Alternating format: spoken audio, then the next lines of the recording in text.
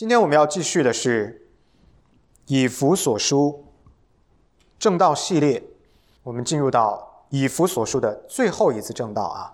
今天结束之后呢，下一周开始我们要做另外一个书卷的讲解。我们要看到的是以弗所书与邪恶征战的最后一个部分，第6章的18到20节，祷告的力量。我们先来看一下经文，请大家看到你的 bulletin 或者是翻开你的圣经。以弗所书第6章18到20节，只有3句话。神的话如此说：靠着圣灵，随时多方祷告祈求，并要在此警醒不倦，为众圣徒祈求，也为我祈求，使我得着口才，能以放胆开口讲明福音的奥秘。我为这福音的奥秘做了带锁链的使者，并使我照着当尽的本分放胆讲论。 Let's pray， 我们来祷告。天父，求你使用你自己的话语改变我们的生命，求你的圣灵开我们的口，任何的时候都不忘记向你呼求。这是我们做你孩子的特权，也是你祝福我们的方式。愿借着今天的经文，你提醒我们祷告的力量，以及它在我们基督徒得胜的生活当中扮演怎样重要的角色。愿今天在你面前的每一位儿女都成为祷告的精兵。求神帮助我们，奉主耶稣基督得胜的名，阿们。上一个主日呢，保罗展开讲解了什么叫做神的全副军装，这当中呢包括了6个部件啊。真理的腰带指的是圣洁敬虔的生活，因着我们没有罪恶的重担，所以呢在与魔鬼征战的时候，我们可以轻装上阵，得胜仇敌。公义的护心镜指的是没有隐藏的或者拒绝悔改的罪，使我们完完全全被主耶稣基督的公义所包裹，在魔鬼撒旦攻击我们的时候呢，没有弱点可以被他找到。福音的鞋子保护我们的脚，所以基督徒要为神奔走，传扬在耶稣基督里边得救的好消息。信心的盾牌指的是基督徒对神的忠诚，救恩是唯独信心。无论你我在经历什么，或者将要经历什么，无论在什么情况下，请各位都不要忘记保罗对我们的提醒，要总是信靠主，这样我们才能够击退来自魔鬼撒旦的攻击。救恩的头盔指的是神救赎的应许，将在耶稣基督第2次降临的时候终极的成就。这一份对将来的盼望应该从现在开始影响你如何思考，如何生活。宝剑是上帝的话语，保护所有的弟兄姊妹们免受来自撒旦的攻击。以上呢是我们对上一次的经文的回顾，非常的简要。6个军事元素意味着6件与神同行，在座的各位弟兄姊妹必须要做的事情，那就是第一，努力过圣洁敬虔无可指责的生活；第二，在神的面前承认自己的罪；第三，努力传福音做见证；第四，无论任何情况都要相信神；第五，圣化你的思维，像基督徒一样的思考；第六，不断学习神的话，不要停止学习神的话。那么今天的经文呢，是保罗对你我的提醒，提醒我们什么呢？祷告的力量。他说，祷告不应该是基督徒亡羊补牢的方法啊，不是你没办法的时候才去使用的方法，而应该是我们基督徒最主要的力量泉源。保罗教导我们说，祷告不是可有可无的，而是基督徒最有力的武器。盼望通过今天的经文，帮助我们所有的弟兄姊妹们意识到祷告的重要性。我们来看一下保罗是怎么说的。保罗这一段有关属灵征战的主题啊，最后是落在了呼吁所有的基督徒务必要祷告这件事情上。是的，作为基督徒，我相信呢，我们平常在座的各位弟兄姊妹们都是会祷告的。但是你会祷告，你祷告过，并不意味着你真正的明白什么是圣经启示的祷告，以及应该如何祷告。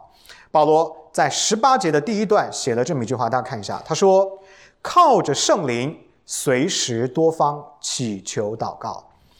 这一节啊，短短的经文呢，给我们了解到符合圣经启示的祷告的第一个特质就是4个字：随时多方，随时多方。这个中文的翻译看起来有点模棱两可的，那英文是什么意思呢？就是 always pray， 总是祷告，就这么简单啊。所以随时多方的意思就是总是要祷告，不要停下来祷告。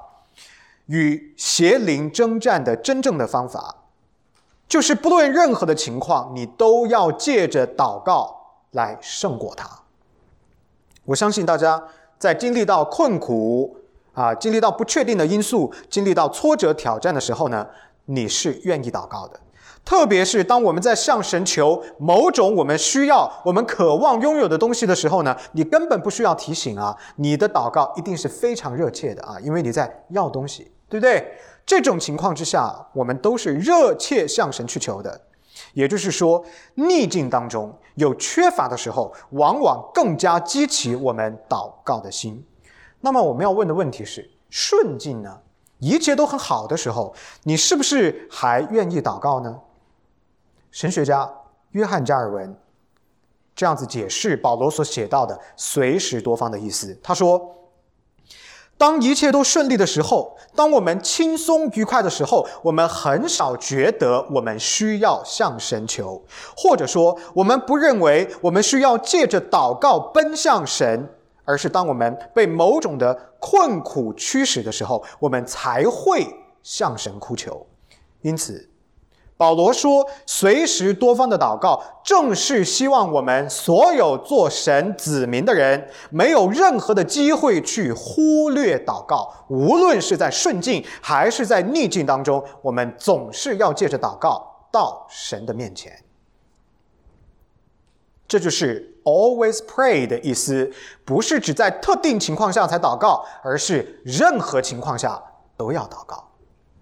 朋友们，各位弟兄姊妹们，请允许我再一次的提醒大家关于属灵征战的性质。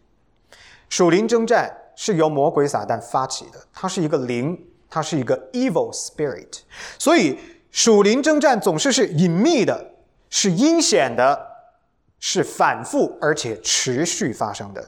因此呢，保罗才在16节的经文提醒我们，要拿起信德当作盾牌，可以灭尽那恶者一切的火箭。星期五晚上查经的时候，我专门给大家念了这句话的英文，我还问了大家一个问题，有什么意思是中文版的翻译丢掉了的？英文版的16节是说 In all circumstances， 拿起这个武器来，就是说任何情况下你都要拿起全副的军装。这个是中文的翻译没有反映出来的。保罗说，任何情况下你都要用神的话来武装你自己，才能够打赢这个仗。同样的道理，在我们的生活当中，没有任何一个时刻你不需要祷告。You always need to pray。 为什么呢？为什么要总是拿起来上帝的武装呢？不就是因为撒旦给我们的攻击，给我们的属灵的征战是一直都存在的。基于这样子的原因，当然也是基于我们自身罪人的软弱，我们总是需要借着祷告到神的面前。做基督徒的，唯有借着持续且不懈的祷告，才能够真正得到从神而来的智慧、力量、保护。这是第一个关于祷告的特质。第二一个，保罗提醒我们非常重要的关于祷告的特质，就是要借着圣灵祷告。你看18节一来说靠着圣灵。注意，我在这儿要理清一个概念靠着圣灵祷告，借着圣灵祷告，不是在说用方言祷告。许多的弟兄姊妹们呢，把这两个意思给它混淆起来。我们改革宗的弟兄姊妹们不走灵恩的道路，这是我一直强调的。灵恩的路是危险的。我们呢要理智的明白神的话这个是上帝启示里边给我们很清楚的看见。所以呢，要把这两个事情搞清楚。借着圣灵祷告，不是叫你用方言祷告，他的意思是说，只有圣灵帮助我们基督徒与天父交通，圣灵用说不出的叹息也为我们代求。当保罗告诉我们要在圣灵当中靠着他祷告的时候呢，这个就让我们想到新约圣经里边讲到的一个故事。耶稣基督对那个井边打水的妇人讲了一段什么话呢？说我们是被呼召来在真理跟圣灵的里边敬拜神。它的中文版的翻译叫心灵与诚实。心灵是什么呢？ Spirit， 圣灵。诚实是什么呢？ Truth， 真理。所以我们的祷告是要在圣灵里边以符合真理的方式来祷告，这就是主耶稣基督讲这个心灵与诚实的意思。这样子的祷告不应该是肤浅的，不应该是不符合圣经的，不应该是简单的重复空洞的重复，而应该是要从我们灵魂的深处借着圣灵发出的，而且它有非常重要的一个特质，不能不符合圣经。你的祷告的内容不能够跟神的本性相对抗，这是不会蒙垂听的祷告。借着圣灵祷告呢，就意味着我们与神的交通必须是真挚而且诚恳，还要符合真理。请各位弟兄姊妹们注意一个问题，很多时候呢，我们基督徒呢，把这个在圣灵里祷告与用灵祷告给它混淆起来。用圣灵祷告跟在圣灵里边祷告呢，不是同样的意思。在圣灵里边祷告的意思是借着圣灵所赐下来的能力祷告，而用灵祷告指的是用方言祷告，是一种不太常见的语言。那么在诸多的属灵恩赐当中呢，它是一种级别不太高的属灵恩赐，所以呢也没有那么的重要。保罗呢在这里命令我们务必要靠着圣灵去祷告，而不是说我们必须要用方言去祷告。他在犹大书第20节里边呢讲到同样的事情，那个地方他说，你们却要在至圣的真道上造就自己，在圣灵里祷告。此外呢，保罗还在罗马书第8章15到16节里边教导说，圣灵在你我祷告里边有非常重要的作用。罗马书第8章15到16节他说，你们所受的不是奴仆的心，仍旧害怕，所受的乃是儿子的心，因此我们呼喊阿爸父。圣灵与我们的心同证，我们是上帝的儿女。各位，你们观察这两句经文讲的什么意思？你为什么可以开口向父神呼求阿爸父？你不要以为这只是一个称呼，这就是一个祷告。他说，你为什么可以这样祷告呢？因为你是上帝的儿女，你可以以儿女的身份呼喊他是我们的父。而为什么你知道你是他的儿女呢？圣灵告诉你的。这就叫靠着圣灵发出的祷告。所以保罗对于圣灵，用圣灵在圣灵里边靠着圣灵发出的祷告，他是非常清楚的。我们只有在圣灵的做工之下，才能够真正明白我们是谁，我们才真正的知道我们是得救的人，我们是上帝的儿女。在这个身份里边，你才能够发出内心深处的那个最热切的呼喊阿爸父。这是圣灵做工之下所做成的。也就是说，这种呼求，基督徒对神的呼求，这种 cry out to the Lord 是绝对不可能撇弃圣灵而做成的。你的所有的思维，你所有的身份的认定，你所有对神的祷告，都要来自于圣灵对你是谁的提醒。所以圣灵提醒你，你就可以发出这样的祷告来。因此基督徒必须在圣灵的权柄之下向神呼求，因为我们是借着儿子主耶稣基督的名分，他的救恩，在圣灵的大能之下来到了父的面前。好，18节这么简单的一句话，我们看到了两个关于祷告的特质，我们来回顾一下。第一个特质是要总是祷告，持续不间断。第二个特质要靠着圣灵发出这样的祷告。我们都明白，向神呼求是基督徒的特权，也是基督徒操练信心以及永生盼望的方式。它是我们从神那个地方获得一切的祝福的途径。那么我们现在要问的第二个问题是，基督徒应该为谁祷告呢？保罗在18节的后半部分回答这个问题，请大家看后半部分。他说，并要在此警醒不倦，注意为众圣徒祈求。真正的祷告不是为了自己而已，真正会祷告的人，除了为自己祷告，他也会为别人代求。各位弟兄姊妹们注意听啊，为什么我们的教会要有祷告会，要请你们来参加啊？如果你过去不明白你为什么要祷告，你总是得到别人为你祷告，好像一个婴儿一样，但是你从来没有为别人祷告过啊！你要反思一下，你是不是一个奉献的人啊？你是不是一个关爱别人的人啊？那么今天这样的一个保罗的教导，应该重新让你回到一个正确的观念里边来。代求代祷是基督徒双向的责任，你不能总是获得，你也要为别人付出啊。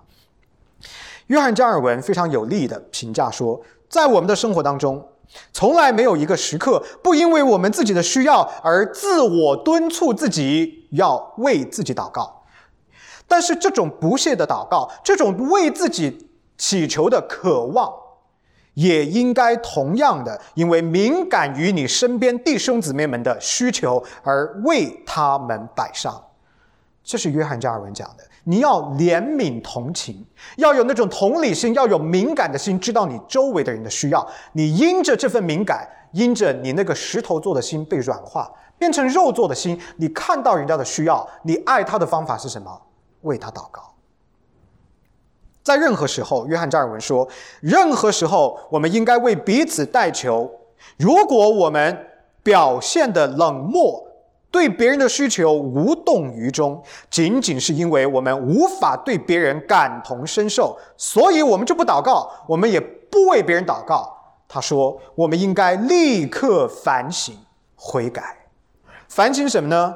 反省到我们身边有多少的弟兄姊妹们正在经历各样的沉重的负担，被各种的困苦所折磨，被各种的困惑所拖累。我们要查验自己的心，为什么我们迟钝了？为什么我们不能够敏感于别人的需求？所以不祷告的问题是在于心的迟钝。约翰加尔文鼓励我们不愿为别人代祷的弟兄姊妹们要纠正自己的心，这是终极改变他的方法。福音给我们的生命生活带来的诸多改变之一，就是除掉了我们的实心，石头做的心，而赐给我们一颗肉心。什么叫肉心啊？就是怜悯同情的心，同理心、同情心，能够体会敏感于别人的需求，你真的愿意关注人家的需要，这就叫做肉做的心。这是基督徒的特质啊，各位弟兄姊妹们。肉做的心，肉心所结的果实之一，就是那种强烈的渴望，而且愿意为那些同属神家的弟兄姊妹们代求。为别人代求是免费的，不需要花任何的钱，而且是可以立刻执行的。我自己有一个习惯啊，比如说你们发信息给我，发 email 给我，说牧师请为我代祷，如果我回给你说 I am praying for you， 那就意味着我真的就是立刻在为你祷告。我给我自己的原则是，我如果答应了我要祷告，我不会等说什么我的 personal time 我在为你祷告，不会，我放下电话或者发完短信立刻祷告。我不能够骗你我在为你祷告，因为我要对神负责。而且这件事情为什么可以执行呢？因为它是立刻可以做的，是没有成本的，你马上就可以用这种属灵的方式去爱你的弟兄姊妹。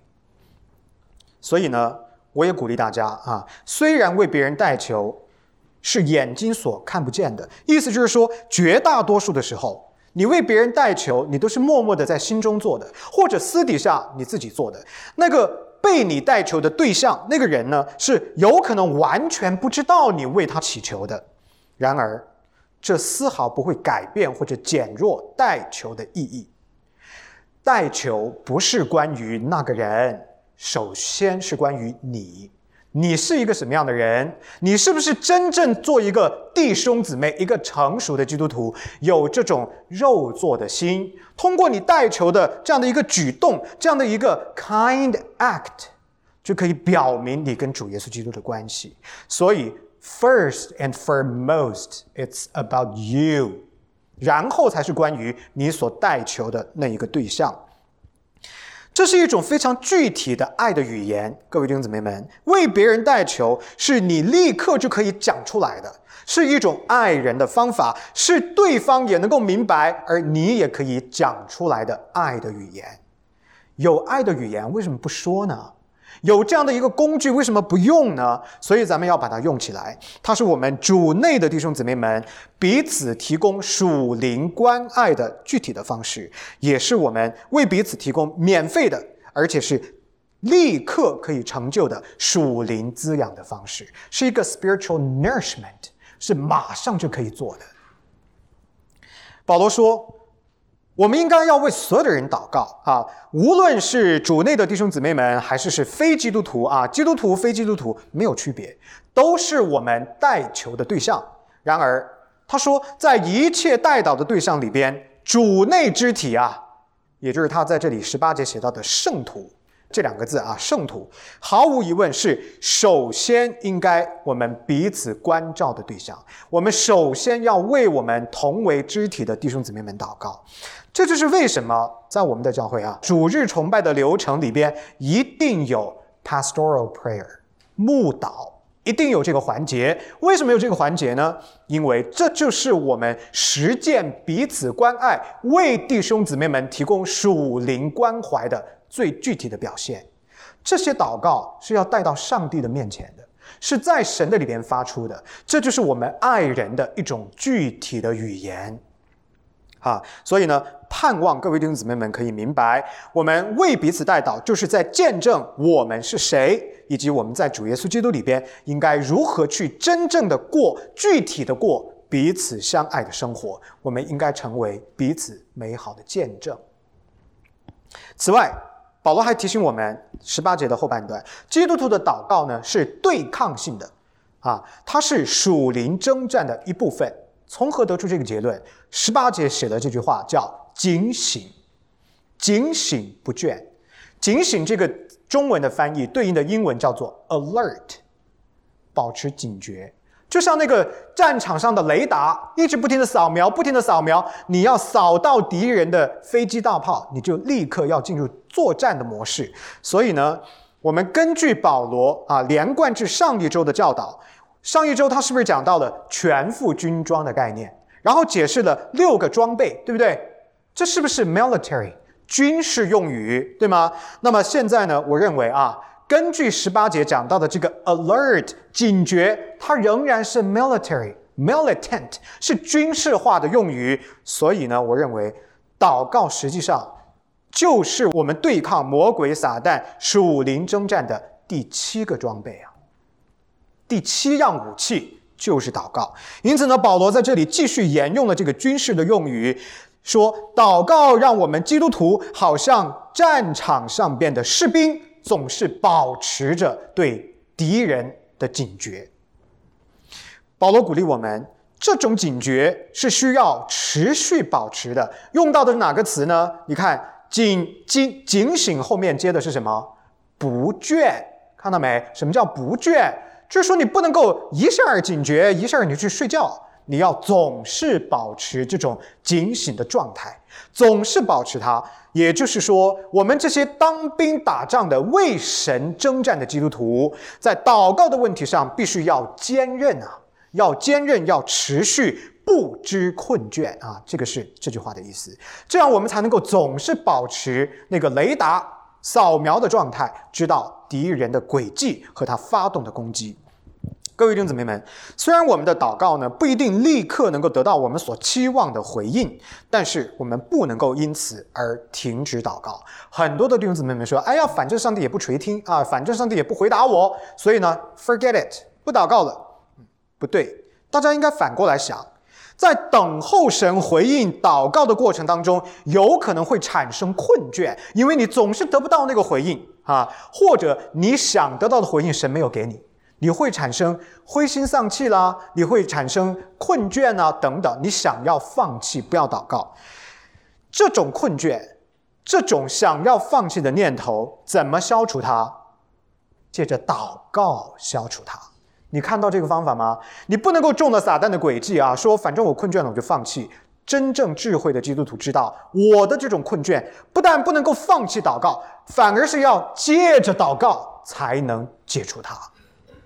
所以保罗鼓励我们，祷告呢总是要带着喜悦的心，要 cheerful，要带着喜乐的心，然后呢，要热切而且认真，而且要持之以恒。这样，对于魔鬼撒旦所发起的这个属灵征战，我们就能够时刻保持警醒，有更大的胜算啊，有更大的可能性来得胜我们的仇敌啊，得胜魔鬼撒旦。好，到这儿为止呢，我们再来回顾一下，我们都看到了关于祷告的哪几个特征？第一个，持续不断，总是祷告；第二个，依靠圣灵发出祷告；第三个，不仅仅为自己，也要为别人代求；第四一个，坚忍不倦，保持警醒。这些就是到现在为止啊，18节这么一句话里头，我们看到的关于祷告的特征。在鼓励弟兄姊妹们要为彼此代祷之后呢，保罗在第19节提出了一个个人的代祷请求。你看，刚刚才教导了我们要彼此代祷，他立刻就说：“请你们为我祷告。”我们来看19节，也为我祈求，使我得着口才，能以放胆开口讲明福音的奥秘。各位弟兄姊妹，在传福音这件事情上，还有谁能够比保罗更有毅力？还有谁能够比他更加的用心用力用一切所有的去传福音？哪怕就是保罗被关起来的时候，被监禁的时候，他也没有忘记要为福音做见证。从某种意义上头来说，在座的所有弟兄姊妹们，我们都是基督徒，我们都要传福音，因此我们都需要别人为我们代求。传福音这个事需要祷告来托住，对不对？但是呢，或许那一些像保罗这样被呼召出来为福音事工而摆上的人，就是这些 gospel ministers， 他们更多的、更迫切的需要传福音的代祷。保罗提出的代祷事项其实非常的简单，就是一句话：让我有胆量、有口才，把福音的奥秘说明白，这是他的代祷。然而在这个地方我们必须要考虑，他讲这个话的时候有一个非常特殊的情境的问题，也就是保罗在写这句话的时候呢，他是被囚禁的，他被关在罗马的一个地方 house arrested， 而且呢他的身上还带着锁链。我们来看20节，锁链他是怎么说的？我为这福音的奥秘做了带锁链的使者，并使我照着当尽的本分放胆讲论。各位弟兄姊妹们，我们回顾一下保罗在前边的经文关于这个属灵征战，他特别的教导我们如何抵御属灵征战。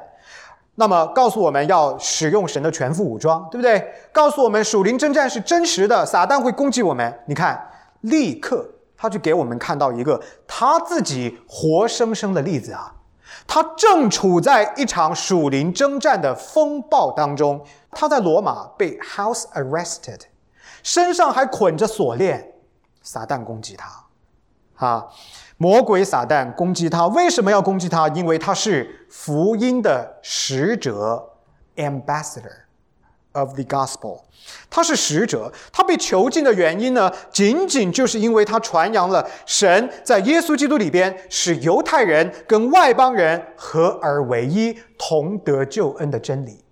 就因为他讲了这件事，就被关起来。这个真理毫无疑问触动了许多人的神经，包括了当时保罗所生活的时代最具威望的人，谁呢？凯撒。我们注意到一件事情，保罗在这个地方自称自己是大使。什么叫做 ambassador？ 什么叫大使？做大使的人就是自己本国政府或者政权的全权代表，代表着这个政府的财力、权力、尊严，对吗？他做一个大使，代表着主耶稣基督以及神的国度。他说的大使可不是地上的国与国的概念，而是两个界的概念朋友们，一个是神的国度，一个是地上的国度。而他代表的是谁呢？神权，上帝的国度。神学家 R.C. Sproul 这样子评价说，历史上最伟大的大使除了主耶稣基督之外就是保罗了。他现在进入了当时世界上最高的政治中心罗马。他来到这座城市，不是穿着正式的衣服，也没有任何贵宾的服制，而是带着锁链。他请求以弗所的教会的弟兄姊妹们为他代求，求什么呢？即便我今天就是一个囚犯，我带着锁链，我也要能够忠诚的见证神的福音。这就是他的代求。所以这个代求的意义非同小可，必须要从他的背景入手去了解，你才看到他的伟大。在保罗的代祷里边，我们看到一个碰撞。什么碰撞？神的国跟人的国的碰撞。他做大使，代表的是上帝的权柄，而谁在制裁他？谁在囚禁他？凯撒。这是当时地上最有权势的人，一个天上的王，一个地上的王。他代表着神，代表着天上的君王，在地上的碰撞，通过保罗的镣铐表明出来。保罗祈求他的读者为他祷告，让他有勇气可以放胆对他那个时代最有权势的君王去传讲福音。各位弟兄姊妹们，何等忠诚的仆人，何等有信心的仆人。此外呢，值得注意的是，保罗自称自己是大使，其实呢是非常有讽刺意味的。一方面，大使是不是应该要得到一些国际礼仪的照顾？是不是应该要被视作是上宾？是不是应该要被礼遇啊？对不对？可是另外一方面呢，他的的确确是带着镣铐被关押在罗马。所以这两个东西啊，矛盾的。大使没得到大使的对待，反倒是被关押起来。在保罗身上的这种讽刺，这种镣铐被关押的讽刺，反倒是凸显了什么呢？福音的真实。怎么说呢？在保罗看来，什么是最大的危险？对于他来说，什么是他最大最担心的事情？你以为是他的自由吗？你以为是他被关押吗？ No， 他的代祷里边压根儿没有为自己不戴镣铐被释放祷告，他不为自己的自由祷告。他最大的 concern 是什么？他没有办法在凯撒的面前见证主耶稣，这是他最大的担忧。这是一个被囚禁的忠心的仆人看到的最大最迫切需要代祷的内容。如何见证福音？换句话说，保罗根本不在意自己的自由，他不在乎自己是否失去自由，他在意的是，当一个机会摆在我的面前，可以对当时最有权势的地上的君王来见证福音的时候，神啊，求你给我这样的胆量，可以把这件事情做好。他的焦点不在自己身上，他的焦点 always 在耶稣基督以及他的福音的上面。伟大的信徒啊，伟大的使徒啊！所以呢，他要求以弗所人为他代求，使他能够放胆传讲福音。当他面对凯撒的时候，保罗知道他真正的仇敌根本就不是眼前的这个血肉之躯。你们记得他之前是怎么说的吗？我们打属灵征战是不是跟有血肉的征战？不是。你看保罗焦点既不是自己，也不是凯撒。他说真正的敌人是站在凯撒背后的魔鬼撒旦，而我眼前的这个凯撒虽然是一个要有什么就有什么的君王，他一样是一个需要耶稣基督的人。他怜悯他，是不是很伟大，弟兄姊妹啊？这样的一种看见啊，这样的一种信心啊，真是了不起。所以呢，他说你们要为我代求，不要让魔鬼撒旦来干扰我，不要让他的诡计得逞，因为魔鬼撒旦会无所不用其极的来破坏我的见证，让我没有办法在凯撒的面前代表神的国度。最终他们要逼迫我放弃我对神的忠诚，这件事情绝对不行。各位弟兄姊妹们，我不知道你们感受如何啊？我自己看到保罗的言语跟行为高度一致，用我们的神学化的语言来描述，就是他的神学思维跟他的生活见证完全一致，他相信的跟他所过的日子是高度吻合的。他用自己的行动有力地证明了他前边教我们的什么叫做拿起上帝所赐的全副武装，好在磨难的日子抵挡仇敌，成就一切，站立得住。保罗就是一个站立住的人，他就是一个拿起了上帝全副武装的人，一个好的榜样啊。那现在我们各位在座的弟兄姊妹们，我们要问的问题是什么呢？我们做的怎么样？你我做的怎么样？我们都是基督徒，都是上帝的孩子，我们有没有做到呢？我们有没有在有限的生命生活当中勇敢的见证福音，像保罗这样，无论什么时候在祷告当中保持对神的忠诚？坦率地说，我看到很多时候基督徒害怕传福音，害怕公开的无所畏惧的讲耶稣基督。很多时候我们害怕呢，被我们的朋友、同事、家人看成是一个怪人。很多时候呢，我们害怕被主流的社会、主流的文化，甚至我们至亲至爱的人拒绝。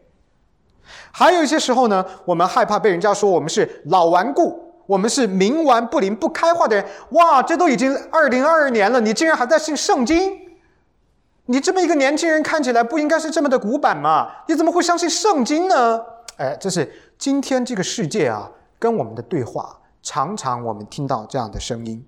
当然，也有一些时候，我们就是很单纯的害怕得罪别人、冒犯别人，或者我们害怕受到各种的逼迫，所以呢，我们不传福音，我们不讲耶稣基督，我们不放胆的见证福音。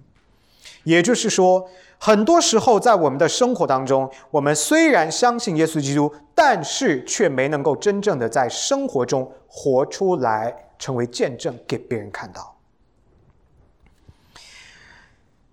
为什么今天的基督徒经常陷入这种徒有其名，光是有一个名号叫做基督徒，但却没有实质见证基督的生命跟生活的问题呢？为什么我们常常陷入这种徒有虚名的挑战跟罪恶当中呢？在美国，消费主义进入到教会。什么叫消费主义？ Consumerism， 就是我有钱，我是上帝，我爱干嘛，你为我提供服务。很多的基督徒是带着这种心态进入教会的，所以在教会里边他没有顺服的心，在神的面前他说我才是上帝，你呢就是为我服务的。这就是消费主义对今天当代基督徒的心理层面养成的恶习，使得教会越来越不受待见。在美国这个高度物质的国家里边，人呢其实非常实际，人追求的是什么呢？高效、高生产力，什么事情都要 get it done, get it done, get it done and move forward， 什么事情都是要快快做好。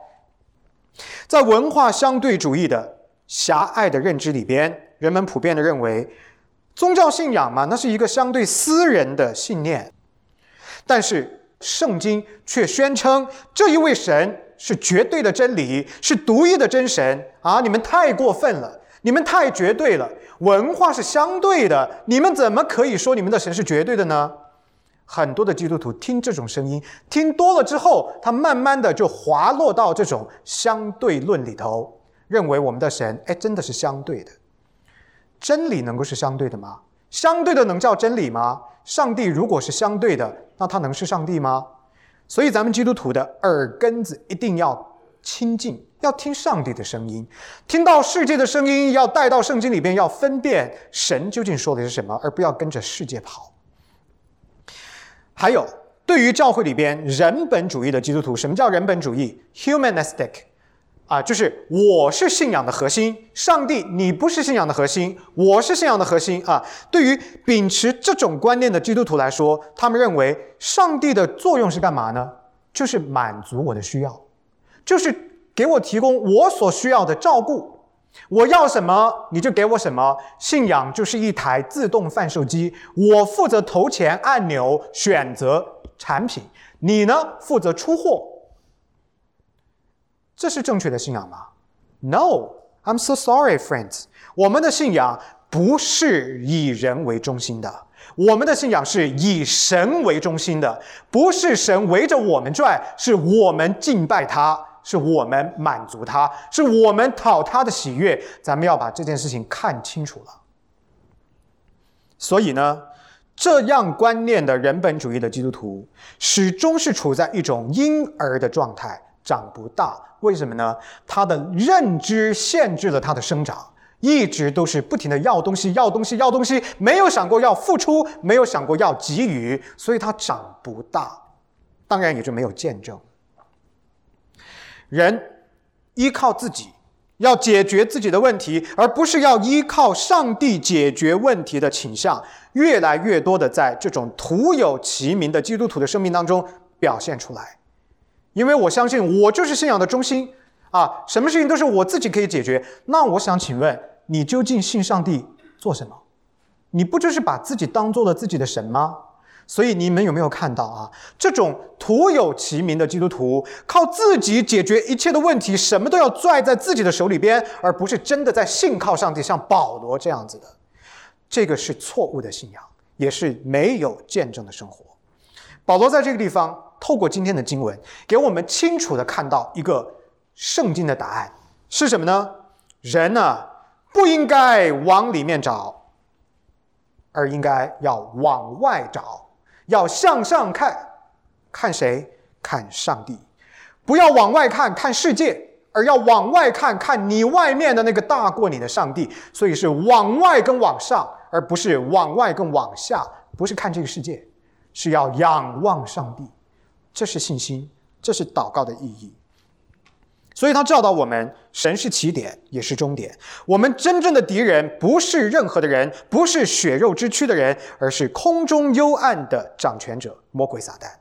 当然还有一些别的原因导致我们今天没有见证，不愿意祷告，不传福音。什么呢？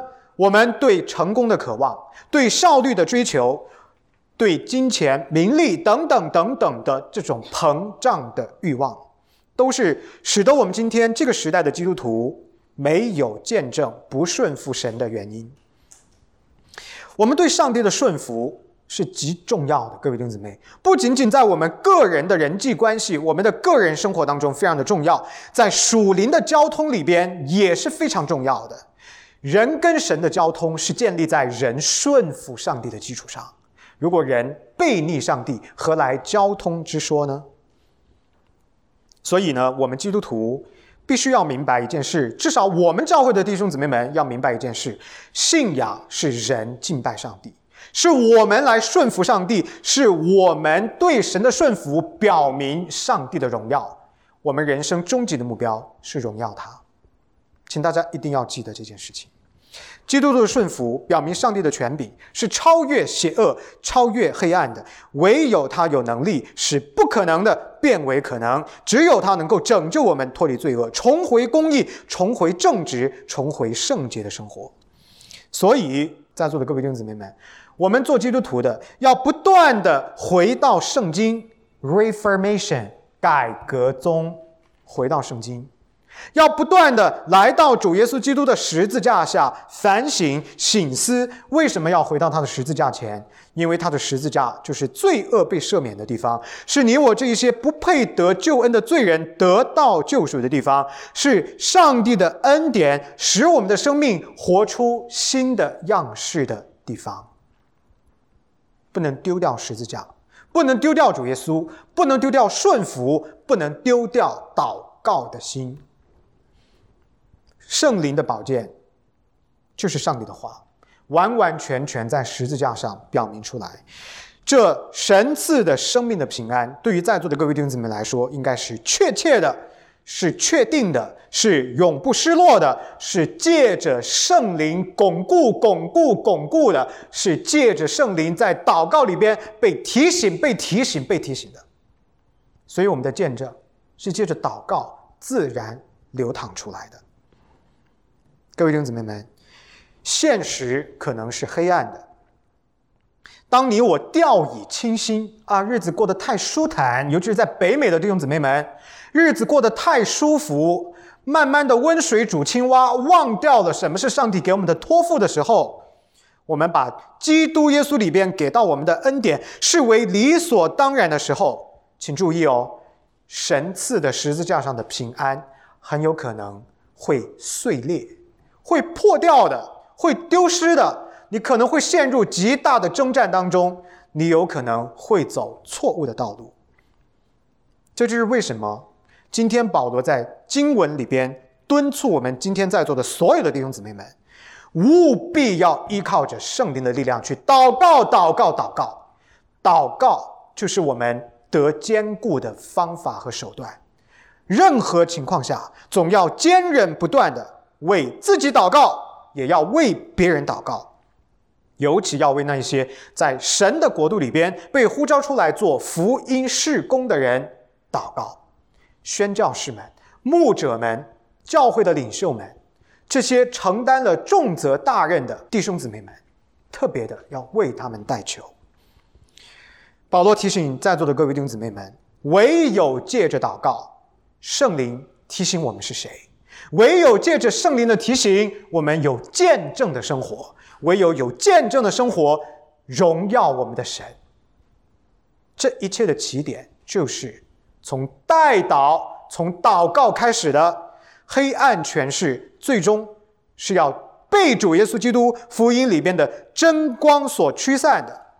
而我们每一个个体的弟兄姊妹们，每一个个体的得了救恩的基督徒，我们借着祷告彰显这一份耶稣基督里边的生命的真光，使我们在这个时代成为他的见证，使我们在这个时代让更多的人看到他们也需要主耶稣。我们到神的面前一起来祷告。天父，再次感谢你的话语，谢谢你用你的话提醒我们要不断的任何的情形之下总是到你的面前，靠着圣灵为自己也为别人祈求。求你的圣灵在祷告当中坚固我们，求你的圣灵在祷告当中开我们的心，开我们的口，也求你的圣灵在祷告当中不断提醒我们你的话语、你的奥秘、你的全能。这样在这场属灵征战的里头，我们总是保持警醒，我们总是穿戴从你而来的全副武装。天父，这场属灵征战的结局是你胜，撒旦失败。然而在这个过程当中，在奔赴这样一个结局的过程当中，我们仍要借着祷告操练自己，因为我们是跟从你的，我们是在圣洁的道路上仍在寻求的，我们仍然是以圣洁作为目标在前行的基督的门徒。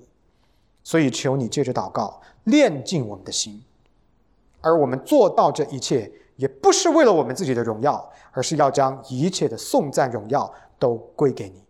愿我们能够明白这些重要的真理，能够将我们的心、我们的人生、我们的生命完全向神开放，借着祷告到神的面前，彰显神的荣耀，活出神的真理。